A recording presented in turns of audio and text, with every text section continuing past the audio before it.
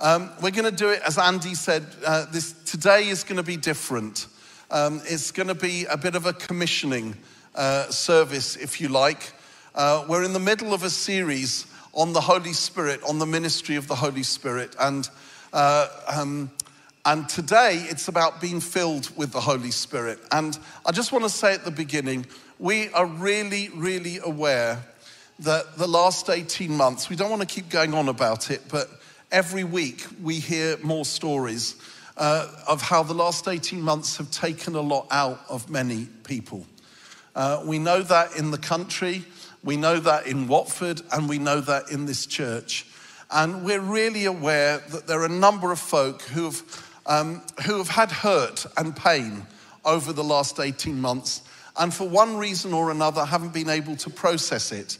And some of it's been anxiety, some of it has been the lockdowns and actually finding a number of folk finding it really hard to come up for air and not feel this is weird, I'm with lots of other people.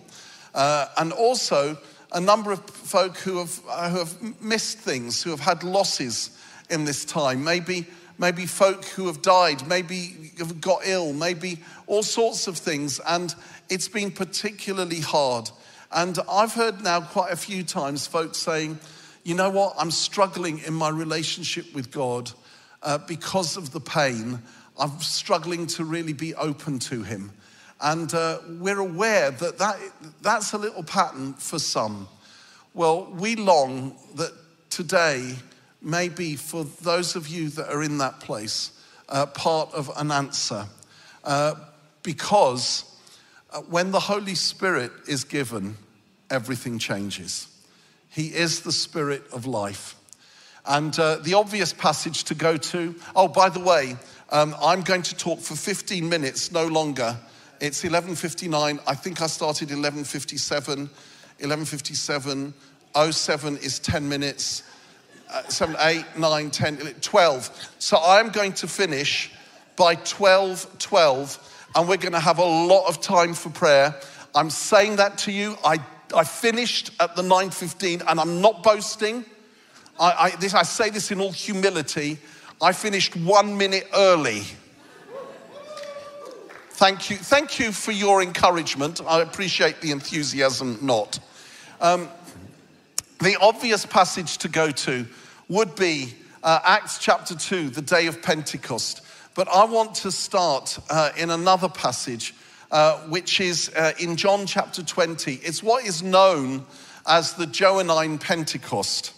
And we read this: Jesus has just risen from the dead. He appears to his disciples. And in verse 21, we read this. Again, Jesus said, "Peace be with you. As the Father has sent me, I am sending you." And with that, he breathed on them and said, "Receive the Holy Spirit." Now, I love this passage. It balances out Acts chapter 2. They emphasize slightly different things, but in this is about tenderness, and this is about intimacy.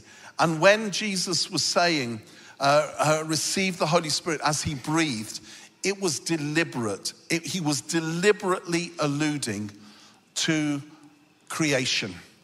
And when God breathed on Adam, breathed into his nostrils, and Adam came alive. And this is the recreation. This is coming alive in a whole new way. And in the first creation, I imagined for years that the way God breathed into Adam's nostrils, because he's far away and he's a big God, and the earth has just been created, and there's Adam, he's just been from the dust and everything, he's there, that God got a big funnel, a big tube, and God was somewhere between Mars and Venus, somewhere in the heavens, and he blew down that funnel, and the other end was attached to Adam's nose and mouth, and suddenly Adam came alive when God blew, and it was millions of miles away. Well, of course, that's nonsense. I don't know where I got that from. I don't know where I get half the stuff I get from, to be honest, but But do you know what happened was God breathed the kiss of life.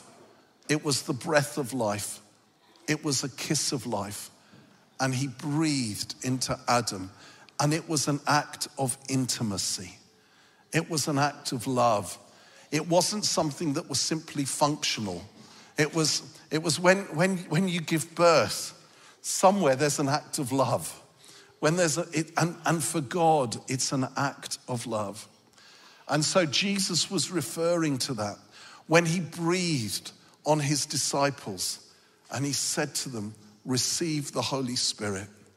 And the Holy Spirit is given for a number of reasons. The Holy Spirit is given to give us power to be witnesses. That's what it says in Acts chapter 2. The Holy Spirit is given that we might grow the fruit of the life of Jesus, the fruit of the Spirit, love, joy, peace, patience, kindness, etc. To be more like Jesus. The Holy Spirit is given to remind us of the things that Jesus said to us and to bring it all to life. There's a number of reasons the Holy Spirit is given, but number one, that the Holy Spirit's given to release the gifts of the Spirit to us, that we might function in those ways. But the most important reason, the number one reason, the greatest reason is he is given to reveal Jesus and to reveal the Father. That's why, more than anything else, all the rest counts, all the rest is good, all the rest is necessary. But the Holy Spirit is given to reveal the Father and the Son. That is what he loves to do. It's what he loves to do. And it's what Jesus loves to happen. That we would come close and that we would know his nearness to us. And that's what we're going to do in a few minutes. We're going to pray for all of you that want prayer. And we hope it will be all of you. We're going to leave 45 minutes so that we can get round all of you. Now, if you don't want prayer, we're not going to force you, okay? We don't do that in this church. But we may have a couple outside and they might get you whether you, no, I'm joking.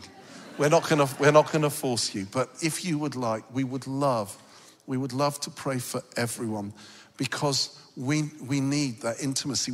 What's the difference? It's the difference between knowing about someone and knowing them. It's the difference between knowing someone, describing the color of someone's hair, how tall they are, what sort of clothes they wear, what their sense of humor is like. Then you know about someone. When you read a good novel that's very descriptive, you feel you know the character. Well, that's knowing about, but it's moving from that, knowing about Jesus, to actually knowing him, to actually knowing who he is, knowing his love.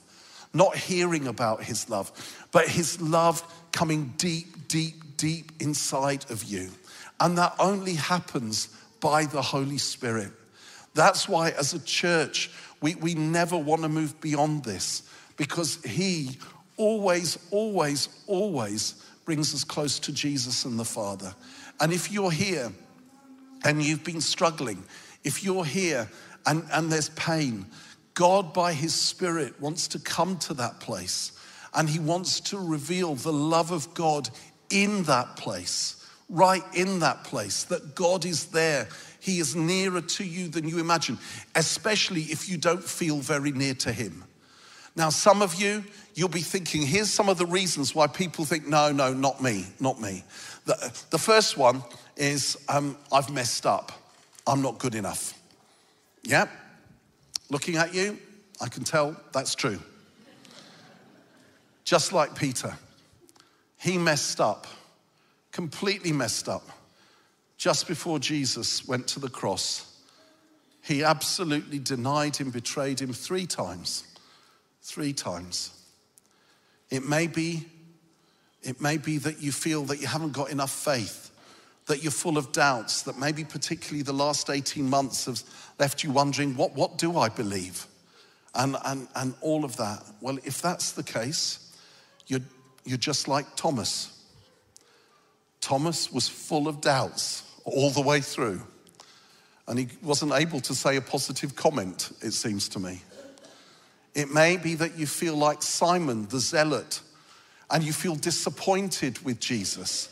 Why did all this happen? If God, if you love me and you're Lord, how could all these things have happened to me? Well, Simon the Zealot felt like that because the Zealots believed that the Messiah would come and overthrow the occupying Roman power. And Jesus came and he didn't do it like that. Well, Peter and Thomas and Simon were there on the day of Pentecost. They didn't deserve it, but full of grace, God filled them with his presence. And we don't deserve it, but it's never, ever, ever on that basis. It's the goodness and the grace and the love and the mercy and the compassion of God. He comes to fill us.